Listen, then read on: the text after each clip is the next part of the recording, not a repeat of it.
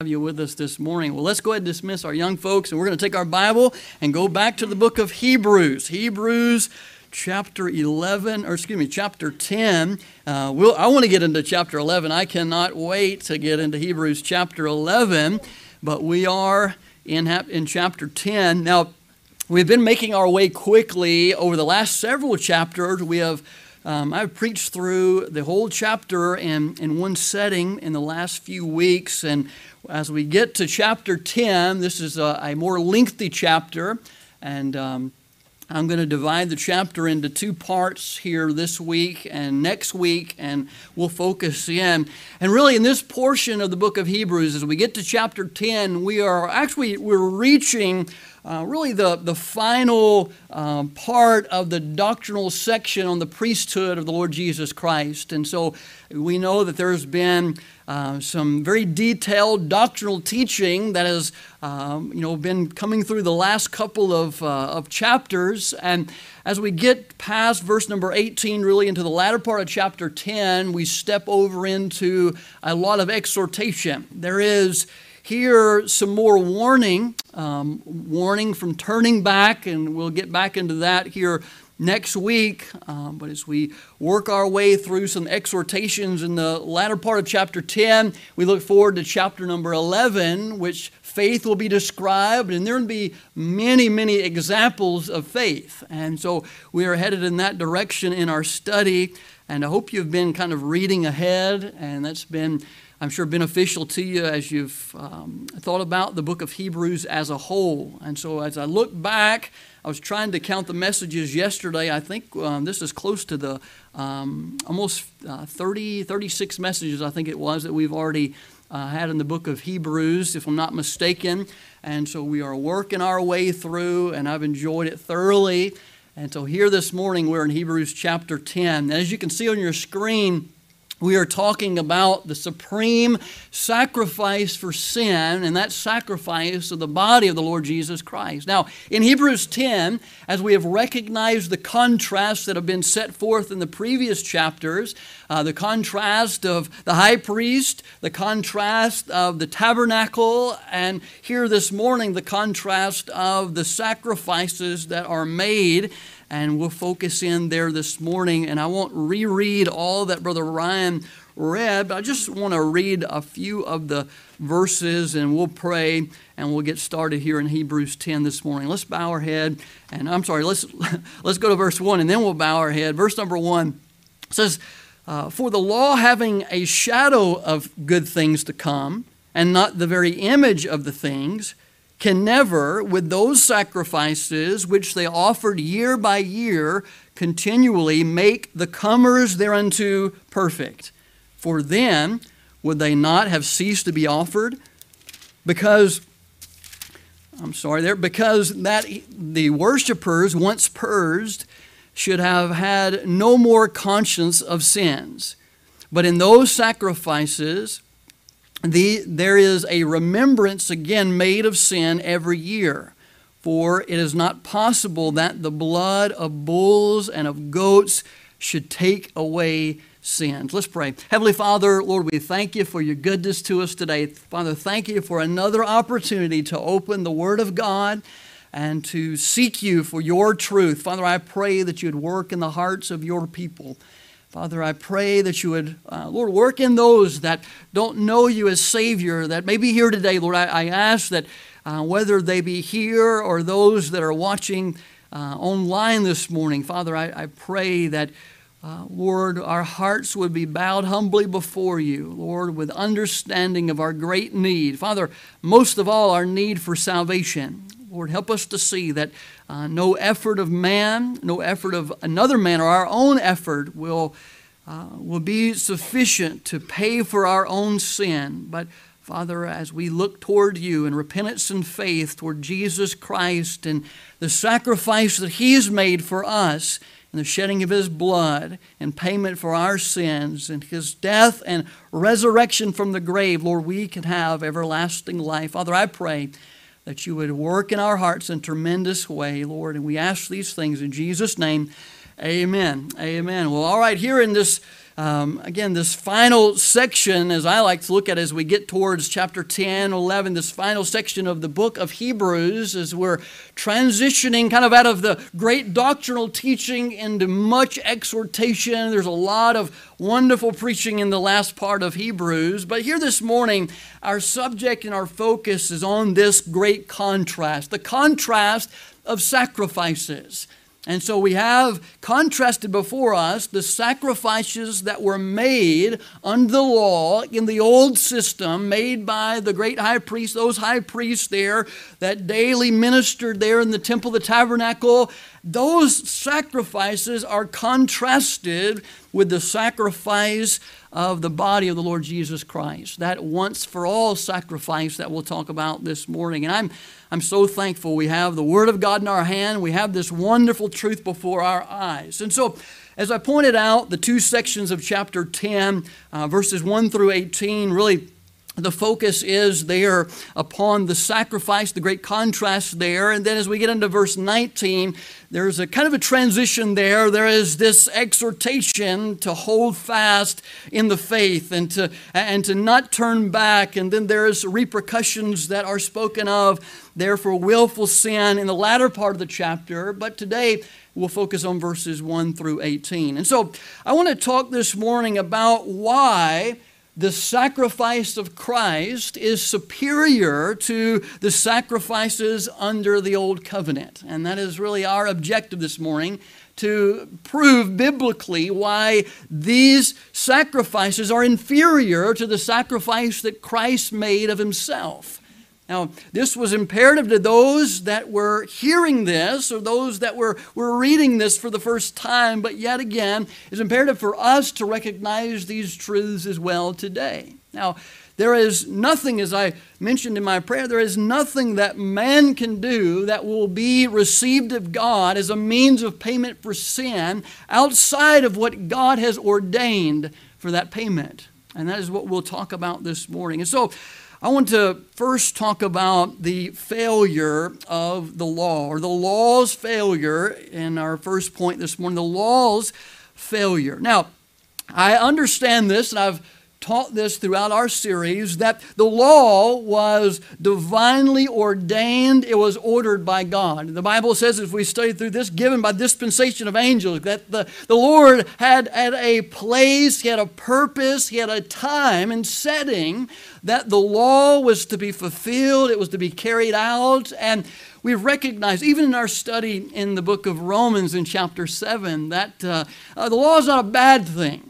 The law is not an evil thing, but it had its time, it had its place. And we have talked about last week as God has removed the old or set aside the old to bring forth the new. And we have expressed the importance of the new covenant. And again, the primary focus there on the nation of Israel and the new covenant, but also upon believers in Christ as we can be beneficiaries of the covenant. It hasn't been made to us and with us, but we, by God's grace, can become the beneficiaries of the blessings of that covenant through faith in Christ. Amen. And so here this morning, I want to first present to you the failure of the law. Though it was divinely appointed, though it was ordained by God to Israel, here it was good for a time, it was good for its place and purpose, yet when its sacrifice is set alongside the sacrifice of Christ,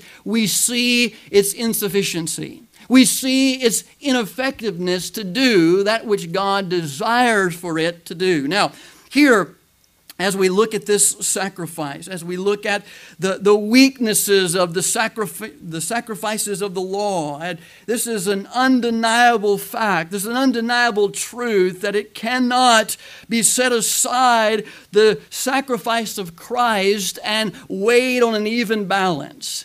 The sacrifice of Christ is far superior. So we'll point to reasons why this morning. Look there at verse number 1 again in chapter 10. It says, "For the law having a shadow of good things to come, and not the very image of the things." And so we've talked about types and foreshadows throughout the series here. And so the law, the Bible says, having a shadow of good things to come. Those good things to come, as we've pointed to the new covenant, the sacrifice of Christ that would be made and so forth. The Bible says, and not the very image of the things, can never, with those sacrifices which they offered year by year continually, make the comers thereunto perfect. And so that word perfect is an important word that I want to speak about and for you to think about this morning. And so here, these that are coming, the Bible says, to make the comers thereunto perfect. This idea of perfect, or in a right standing before God, it has the idea here of bringing to completion. Bringing to completion. We're not talking about sinless perfection here.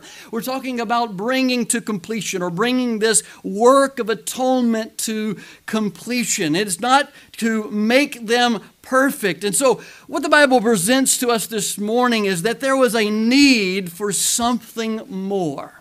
There was a need for something better. These sacrifices, though they were offered continually year after year, they could never make the comers thereunto perfect. In this we see the insufficiency of the sacrifice. The law could not make perfect.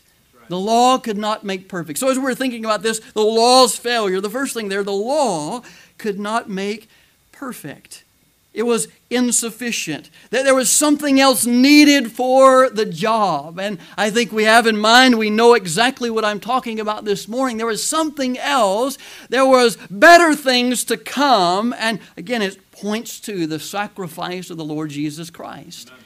Now here, we have not only that the law could not perfect, or it could not make perfect, but secondly here, in verses 2 through 4, the law could not purge. The law could not purge. Look at verse number 2. It says, "For then would they have ceased to be offered, because that the worshipers once purged should have had no more conscience of sin." And so what he is saying here is this sacrificing that continually happened, again, that was unable to make the comers thereunto perfect. And if it could, then, as the Bible says in verse 3, "For then would they not have ceased to be offered." But listen, they continued. They continued. The Bible says here that these worshipers, once purged, should have had their conscience, have no more conscience of sin. And so that word purge, maybe there's some of you will write down in your notes this morning as well, that word purge. The law could not purge. It has this idea of cleansing or purifying. To cleanse or to purify. And really the idea here is to separate or to carry away that which causes the impurity. To remove the impurity, purge that thing which defiles, that thing which is impure. So we see that this continually went on, this continual need for purging, because it was not sufficient to do the job. And so again, it points towards something that could finally and once for all purge the comers thereto, those that needed the cleansing completely and fully and eternally. So here we see the law's failure. The law could not perfect. The law could not purge. Again, it was only temporary. It was only momentary. It would have to be done again and again and over and over. Now, as we move our way down here, as we think about these sacrifices, look there at verse number 3. It says, "But in those sacrifices, there is a remembrance again made of sins every year. For it is not possible that the blood of bulls and of goats should take away sins." And this is this idea of purging, to remove or to take away the impurity there. And it could not take it away. Verse number 5, it says, "Wherefore, when he cometh into the world, he saith, Sacrifice and offering thou wouldest not, but a body hast thou prepared me." Again, we're pointing to this all altogether perfect, complete, once for all sacrifice that would fulfill what the law could not fulfill, where the law failed, the fulfillment in Christ would be made. So we have the law's failure, and that the law could not make perfect, it could not purge, and the law here, thirdly, it could not please. Could not please. Look there at verse number 5. It says, "Wherefore, when he cometh into the world, he saith, Sacrifice and offering thou wouldest not, but a body hast thou prepared me. In burnt offerings and sacrifices for sin thou hast had no pleasure. Then said I, Lo, I come. In the volume of the book it is written of me, to do thy will, O God." Now here, the sacrifice and offering, the Bible said, "Thou wouldest not, but a body thou hast prepared me." And we see in these burnt offerings, these sacrifices for sin, the Lord had no pleasure. The Lord, recognizing that these could not do the job that needed to be done, that there needed to be something better. There needed to be more. And so God, He didn't take pleasure in these animal sacrifices in comparison to the sacrifice of His own Son, the Lord Jesus Christ. As we think about the potency, the effectiveness here, there was nothing that could match the sacrifice of Christ. Now, where the law was insufficient, where the law failed, listen, Christ fulfilled. Where the law failed, Christ fulfilled. Christ completed. Now we have the failure of the law, and this is presented plainly before us. Now this was important for the hearers here to take all this in.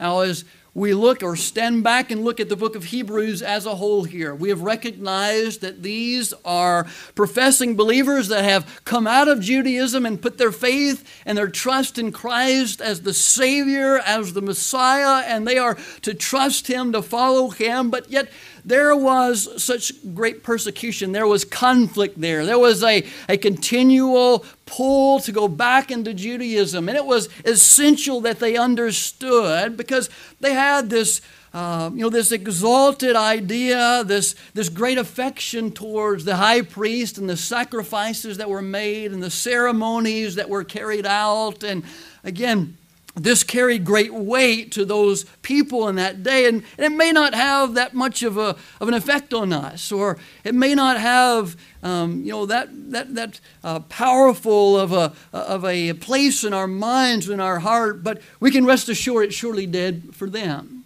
And this was an essential truth that they must recognize in seeing the insufficiency of the offerings that were made by the high priest. That they had a time and a place, but they have been removed. They have been replaced. They have been set aside for that which is better, for that which is superior. So we see the law's failure. It could not perfect. It could not purge. It could not please God. Now, as we look at the next portion of this passage, this is where it really gets good. I say that. This is where we began to focus in on the Lord Jesus Christ. And let me stop right there for a moment and say this, that is where our focus needs to be. Our focus needs to be on Jesus Christ, not on our works, not on what man can do, but what God has done for us. There is nothing that can replace that. There is nothing that can take its place in your life. And I want to encourage you this morning. I want to even plead with you. Listen, open your eyes, place your affections, your heart, your desire upon the Lord Jesus Christ and His work in your life, His work for you. Listen, Jesus has done for us what no man can do. And we ought to count that as a blessing, as a privilege. Listen, that ought to be the most wonderful thing that our minds, our hearts can imagine this morning. Now, I know as you come to church today, maybe you've got a lot going on in your life. I know that. I know that these are difficult days, there's struggles, there is responsibilities, there's a busyness about life, there is some concern, and there's often some fear that's associated with all the situations in our world. But let me just ask you to slow down for a few moments and to take some time and find rest in the promises and the truths of this passage. Listen, I'm telling you, we need the comfort here more than we can imagine.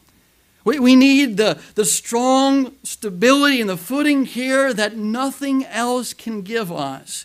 This assurance in our faith in Christ is paramount today.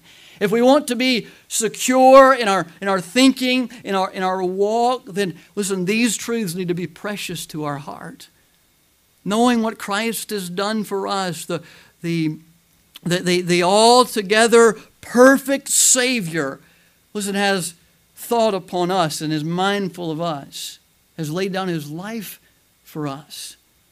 Here in this passage, as we look on, we're going to see verse number 7, the fulfillment of that which has been prophesied, that which has been pointed to and foreshadowed. We see the fulfillment of the sacrifice in the Lord Jesus Christ. Look at verse 7. It says there, "Then said I, Lo, I come, in the volume of the book, it is written of me," notice this, "to do thy will, O God." Above, when he said, sacrifice and offering and burnt offering, sacrifice and offering and burnt offerings and offering for sin, thou wouldest not, neither hast pleasure therein, which are offered by the law. Then said he, Lo, I come to do thy will, O God. He taketh away the first. Again, we're talking about the law. We're talking about this first covenant, the Mosaic covenant there. He taketh away the first, that he may establish the second, that which is superior, that which is better. The new covenant with its basis there in the death, the shed blood of the Lord Jesus Christ. Now here, as we look there at this wonderful passage, maybe you'll write some quotation down. This is a quotation from Psalm 40 and verses 6 through 8. Maybe go and look at that a little bit later. We see this quotation here. As we think about the fulfillment of the prophecies, the fulfillment of the foreshadowed, what was done in type is now being fulfilled in reality through the death, through the shedding of blood of Christ, in the sacrifice of himself. There is some important truths for us to grab here. And one of the most important, I would point to this, that we need to understand this, we need to know this, that God has determined the means of man's salvation. Listen to me when I say that. God has determined the means, the means that would be accepted by him, that could save the soul, could forgive the sins, could cover, to wash away, to remove the sins of man. God has chose, God has ordained, he has decreed the means, the way of salvation. Man does not make that choice. Man does not conceive or contrive in his mind how it is that he'll get himself to God. Listen, only God decides that. Only God has determined that. That's not our place. And listen, we'll fail in seeking to do so.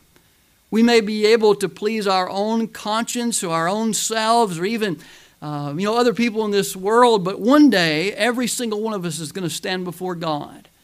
And it won't be what we thought we could have done for salvation. It will be, have we accepted what he has done for us? Have we put our faith and trust? Have we received salvation that was provided for us through Jesus Christ? Or have we tried to go our own way? So the Bible teaches this truth. Really, one of the names of the Lord Jesus Christ is he is the door. He is the door. Listen, we can't come in any other way. He said, I'm the way, the truth, and the life. No man cometh unto the Father but by me, but by Jesus Christ. We can't sneak in the back way. We can't make our own way. He is the only way. Now, look, we're there in Hebrews. Let's flip over there to 1 Peter. Let me show you a passage there. 1 Peter chapter 1. Go over there with me real quick. 1 Peter chapter 1. And let's look at a verse here. We are talking about Christ's fulfillment of that which has been prophesied, that which has been foreshadowed, his payment for sin, his once-for-all sacrifice was made in accordance with the will of God by God's ordained and decreed plan and purpose. And we see that in several places in the Bible, but I point to this one here in 1 Peter chapter 1. And look there with me at verse number 19. 1 Peter chapter 1 and verse number 19. Actually, let's just go up to verse 18. We'll start there. 1 Peter 1 and verse number 18, for as much as ye know that ye are not redeemed with corruptible things as silver and gold, for your vain conversation received by the tradition from your fathers, but with the precious blood of Christ, as the Lamb without blemish and without spot, notice this, who verily was foreordained before the foundation of the world, but was manifest in the last times for you, who by him do believe in God that raised him from the dead, and give him glory, that your faith and hope might be in God.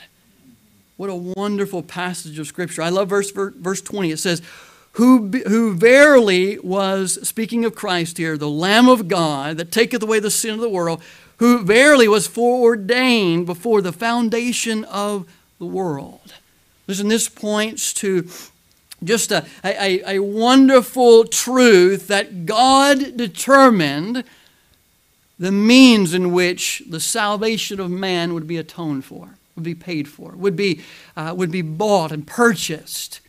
You know, this is a wonderful truth for us, but we must recognize that the Lord Jesus Christ, in the will of God the Father, laid down his life willingly in payment for our sins as the only acceptable sacrifice. Now, the Old Testament abounds with prophecies of the coming of the Lord Jesus Christ, of the coming of the Messiah. The Old Testament abounds with these prophecies. It abounds of passages which speak of the Lord Jesus Christ. I love, as I read through the Bible, to see not only all the typology there of Christ and all of the prophecies there of Christ. And the Bible is so rich with just illustrations and types of Christ all throughout the Word of God. I believe we can find Christ in each and every book in our Bible, and we can see the picture, the place, the pointing to of Christ. And really, it's important for us to notice that and to take note of these things as we study the Bible. And I guess I've preached on this before, but one of the first, what is the first prophecy of the coming of the Savior is in Genesis chapter 3 and verse number 15. Genesis chapter 3 and verse 15. And maybe if you haven't been there, you mark that reference down. I won't have you turn all the way over there this morning, but there, the Bible speaks there of the seed of the woman who shall bruise the serpent's head. I was talking about in the Sunday school how the serpent had beguiled Eve there and had led them astray from the true worship and obedience to God and just brought them into a world of trouble. They willfully sinned against God, but yet Satan will not be the ultimate victor over God, over man. We understand that the prophecy here speaks of a Savior, one who would come and would bruise the serpent's head. It speaks of a mortal wound there. Again, Satan will not be victorious over God's purposes and plan. Satan will not be victorious over God's creation and that of his will for man. But there, in that prophecy, again, points to a coming Savior, the work of the Savior. As we go on through the Bible, here's another passage. Write this one down in your notes too, in Luke 24 verse 44. The Bible says this, these things must be fulfilled which were written in the law of Moses and in the prophets and in the Psalms concerning me. So there in Luke 24:44, the Lord Jesus Christ is speaking to his disciples, and he is pointing back to all those things that were written concerning him. He said there in the law of Moses, in the prophets, and in the Psalms, those things concerning me. So we know, we have understanding that the Lord had not only foreordained there, that the Lord had determined the means of the salvation of man, but it had been prophesied, it had been pictured and foreshadowed all throughout history, and at the right time in God's purpose and plan, the Savior was born. The Savior was born of a virgin, sinless and perfect. The Savior was born with a plan, with a purpose, to seek and to save that which was lost. He came to die. Now, as we think about that tremendous truth and understanding that this is not something that man just came up with, that this is not something that some man just recorded in a book, but this was God's plan. This was God's purpose, and God's plan and purpose will be fulfilled. It will be carried out. The requirements for salvation from sin were ordained by God. And Christ, in His sacrifice, and Christ in laying down of His life for sin, fulfilled those requirements as nothing else could. As nothing else could replace. Look back there in Hebrews 10 and verse number 8, and let me point to this. Hebrews 10 and verse 8, the Bible says there, above when He said, sacrifice and offering and burnt offerings and offering for sin thou wouldest not, neither hast pleasure therein, which are offered by the law. Then said He, lo, I come to do thy will, O God. He taketh away the first, that He may establish the second. By the which will, now the will we're talking about here is the will of God, the will for the Son of God to come and to lay down His life in payment for sin. He says in verse 10, by the which will we are sanctified through the offering of the body of Jesus Christ once for all. What an important phrase there at the last part of verse number 10, once for all. Now this stands in great contrast to the sacrifices there that were made in the tabernacle. This once for all sacrifice, it didn't continue on day to day in the daily ministering of the high priest, but this was a sacrifice that was made once for all. It was made once, and it was sufficient in its one-time offering, one sacrifice. Now, this is so important for us to grasp. Now, in verse number 8 and 9, as I pointed the removing of the old and the bringing forth of the new, let me point this out, that we need to understand this, that the two systems, if you will, could not coexist. They couldn't take the law and the Savior and have some type of mixture of those together and it be pleasing to God.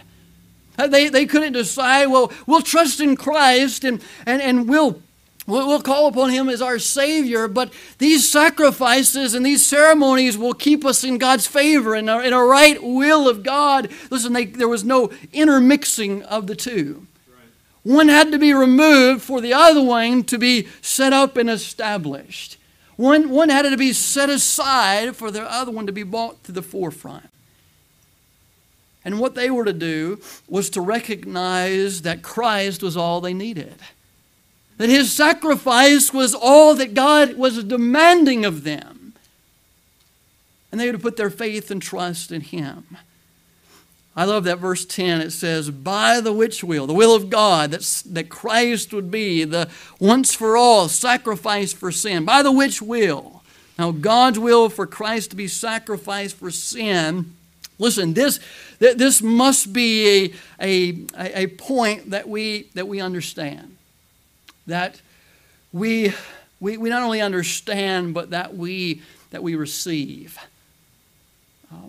Now, there is one thing, or it is one thing to say something with your mouth. It's another thing to truly believe it by faith in your heart. Now, we know this, and I think we could point to this. Historically, we recognize that the person of Jesus Christ existed. And You say, well, I know he existed. We can recognize historically, and there's not a lot of dispute about this. There are some that try to say that Jesus, the person of Jesus, never existed before, but there is ample historical proof of the existence, not only within the record of the Word of God, but even in external writings and secular writings, there is proof, there is evidence of the existence of Jesus Christ. And I believe that is, people would fail in their effort to refute that. But yet, listen, it's much more than believing that there was a person of the Lord Jesus Christ. And knowing that this Jesus Christ died on the cross in payment for sin. Listen, we can know that. We can understand historically that took place. We can know and understand historically that the same Jesus that died on the cross was spoken of. He was seen by his followers, above 500, after his resurrection. And we can say, well, I know the historical account of that. And many gave their lives because of the experience they had in the presence of the risen Christ. And maybe we acknowledge those historical facts. But let me say this, it's one thing to know them with our mind, and it's another thing to receive them by faith in our heart. Listen, just to know those things and to even acknowledge our understanding of those things, listen, that is not sufficient for our salvation. Just like this truth was being presented to these who had come out of Judaism, it wasn't enough for them just to nod their heads yes when these things were being said. Listen, they had to forsake what they were trusting in for salvation. They had to turn from what they were trusting in salvation and fully put their faith and trust, their dependence in the once-for-all sacrifice of Jesus Christ. That was all then, it was all now, and it will be all that God will ever accept as payment for sin. Now this morning, you and I are left in that same place of decision. The Bible speaks of this will of God for the sacrifice of the Lord Jesus Christ for salvation. He says, by the which will we, speaking of believers here, we are sanctified. What a wonderful word there. We are sanctified. And that word, if you want to write down a quick definition there, that word, it has to do with separation. It means to be separated from, to be set aside. It means to be consecrated, to be made holy, be purified. We are sanctified, by the which will we are sanctified. Now, we are sanctified through the offering of the body of the Lord Jesus Christ. Our faith and trust in that offering for our sin. Now here, what is important for us to recognize, again, in contrast to the sacrificial system of the law, is this all-important phrase, once for all. Once for all. Look there at the last of verse number 10. The Bible says, by the which will we are sanctified through the offering the body of Jesus Christ once for all. Look at verse number 14 with me. Verse 14, it says, for by one offering he hath perfected, there's that word again, he hath perfected forever them that are sanctified. Look at verse number 18. Verse 18, it says, now where remission of these is, there is no more offering for sin. You catch that? No more offering. It was a once for all offering. There was no more offerings for sin that needed to be made. This is the all-sufficient offering that has already been made for us. Now, look with me at verse number 11. Verse number 11.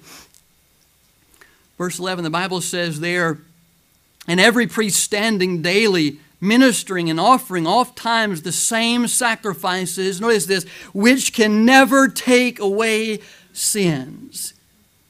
Which can never take away sins. I like here how it says that, the Bible says in verse number 11, that every priest standeth daily. You know why they're standing? You know why there's no chairs for them to sit down there in the tabernacle? We looked at that last week. You know why they're standing? Because their work was not finished. It continued on and on, year by year, day by day, ceremony after ceremony. The Bible says there in verse 11, and every priest standeth daily, ministering and offering oft times the same sacrifices, again, that were insufficient, that were ineffective, which can never take away sin. Look at the contrast, verse 12. But this man, after he had offered one sacrifice for sins forever, sat down on the right hand of God. Notice the posture here. He's not standing ministering daily often and again, but he had offered one sacrifice for sin forever. The Bible says that he sat down. We learned earlier that he ascended into the heavens and is seated at the right hand of God the Father. Listen, that posture is a posture of a work or someone who has finished their work. When Jesus Christ laid down his life on the cross, you know what he said? He said, "It is finished." It is finished. Salvation has been paid for. Sins have been atoned for. Again, this is the one and only sacrifice that would be received by God. Now, this idea of taking away sins, this is an important thought, and I want us to really get this here. We've talked about all the pictures, the foreshadows of the law and the sacrifices of the law that were to give us greater illumination or understanding of the sacrifice of Christ. And really, a prominent day in the life of the Jewish people was the Day of Atonement.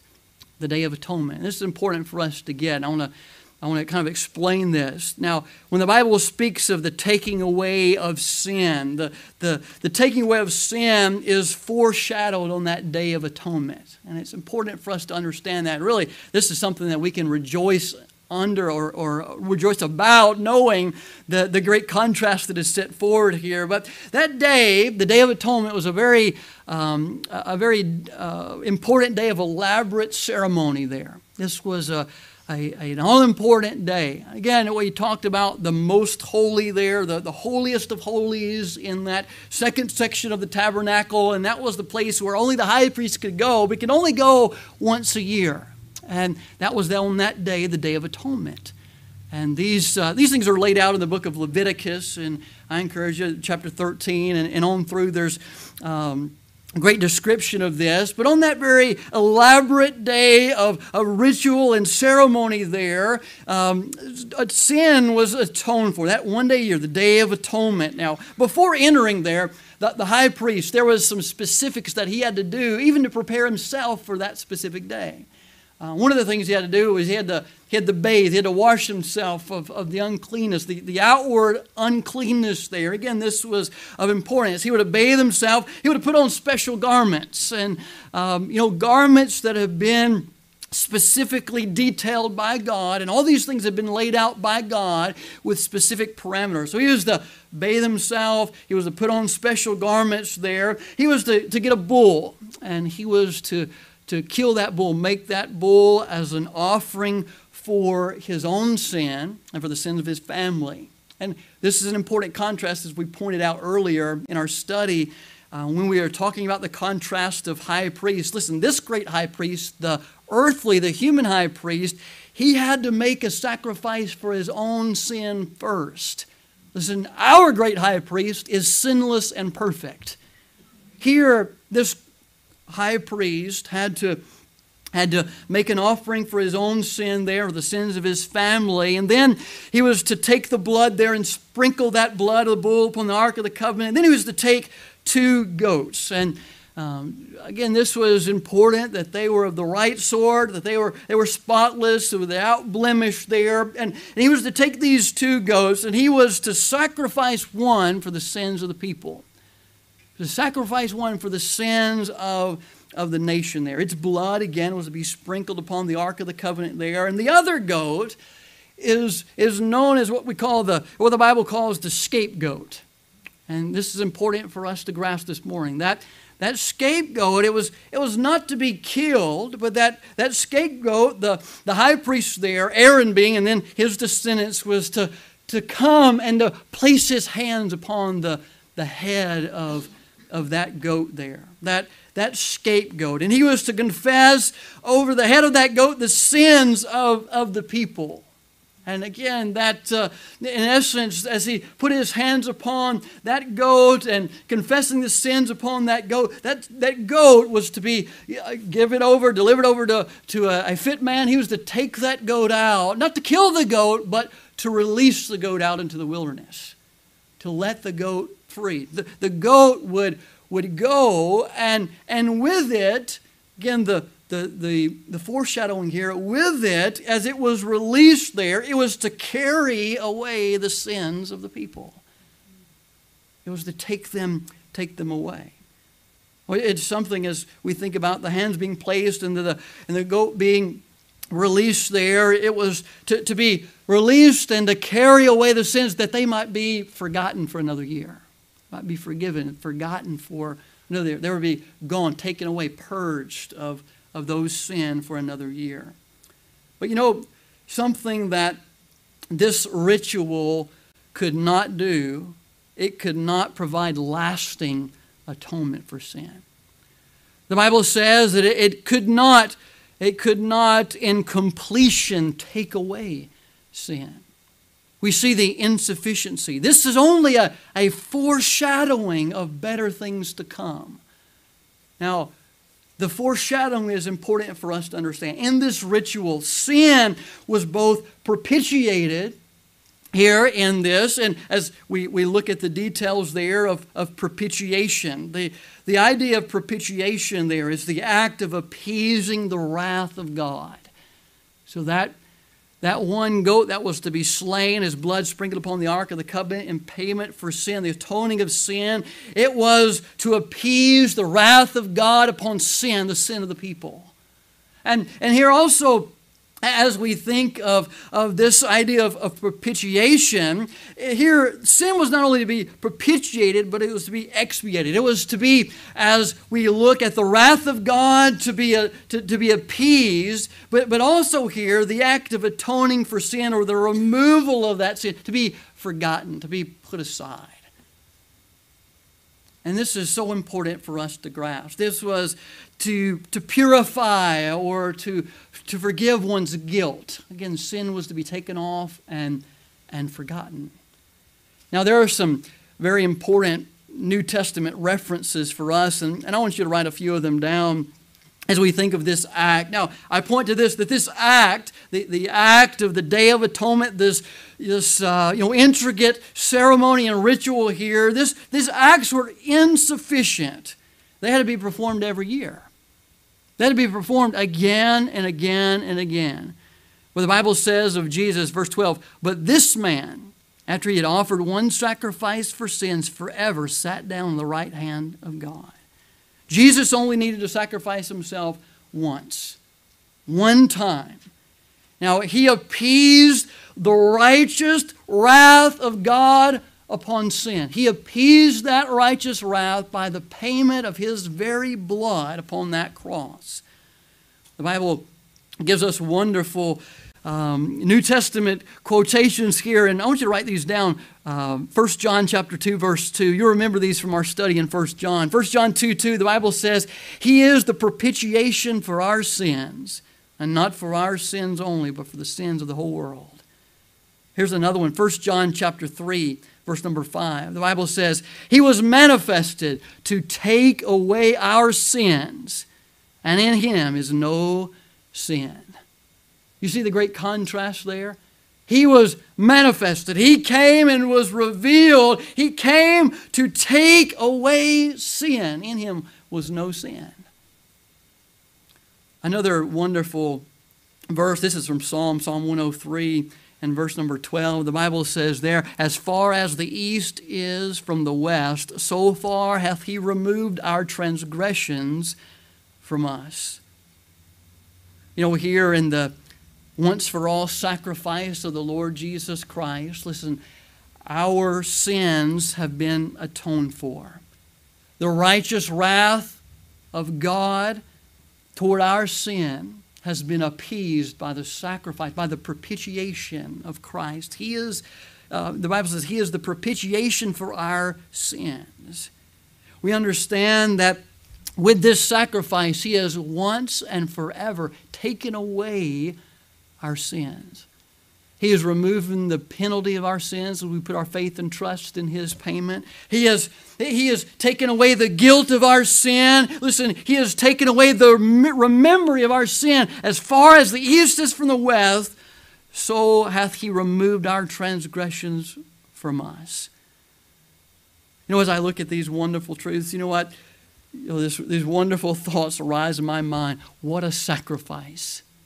What a sacrifice. What a sacrifice, but what a Savior.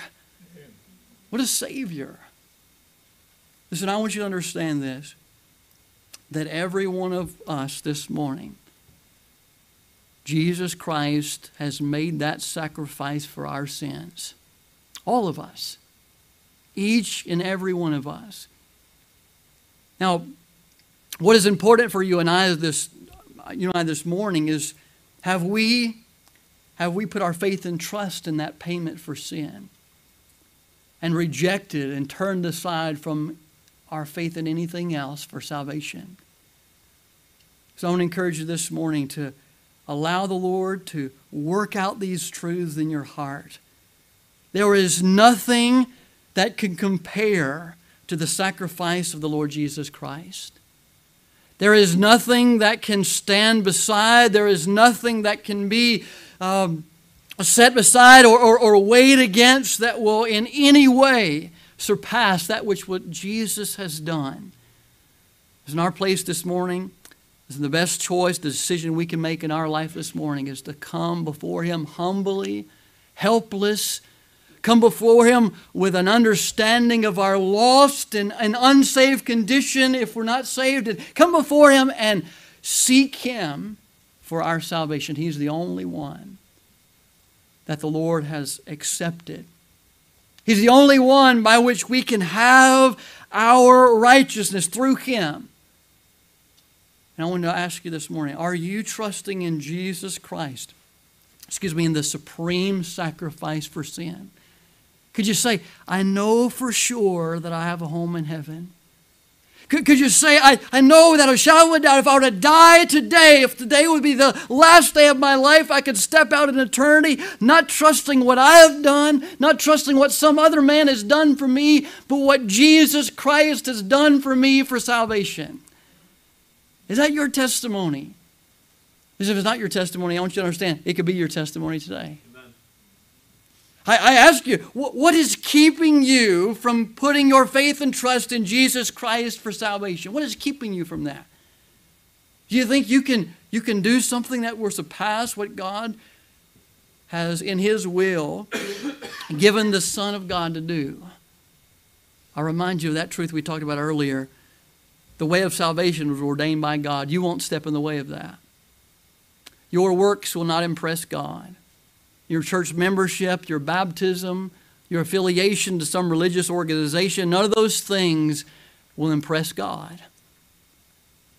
There's only one sacrifice that God will receive in payment for sin, and that was made by the Lord Jesus Christ.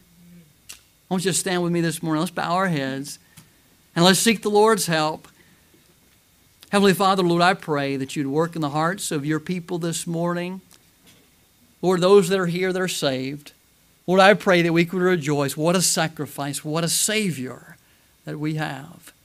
Father, help us not to allow one day to pass that we don't thank you for our salvation. Let not one day pass that we don't recognize our insufficiency and your great sufficiency. Help us to recognize every day the supremacy of Christ. Heavenly Father, Lord, I pray that we would give you the preeminence in our life. Lord, that the message of Christ would be upon our lips. The praise of our Savior would be our testimony. Father, I pray for the one or others that may be watching, anyone that doesn't know you as Savior today. Father, I pray that you'd work in their heart, that they come to trust you as Savior before it's eternally too late. Father, and we seek you for their salvation today. Father, help us, use us as you seek to work on their heart Father, we ask these things now in Jesus' name. Amen. Let's take our hymnals, and we're going to turn there to page number 124. 124.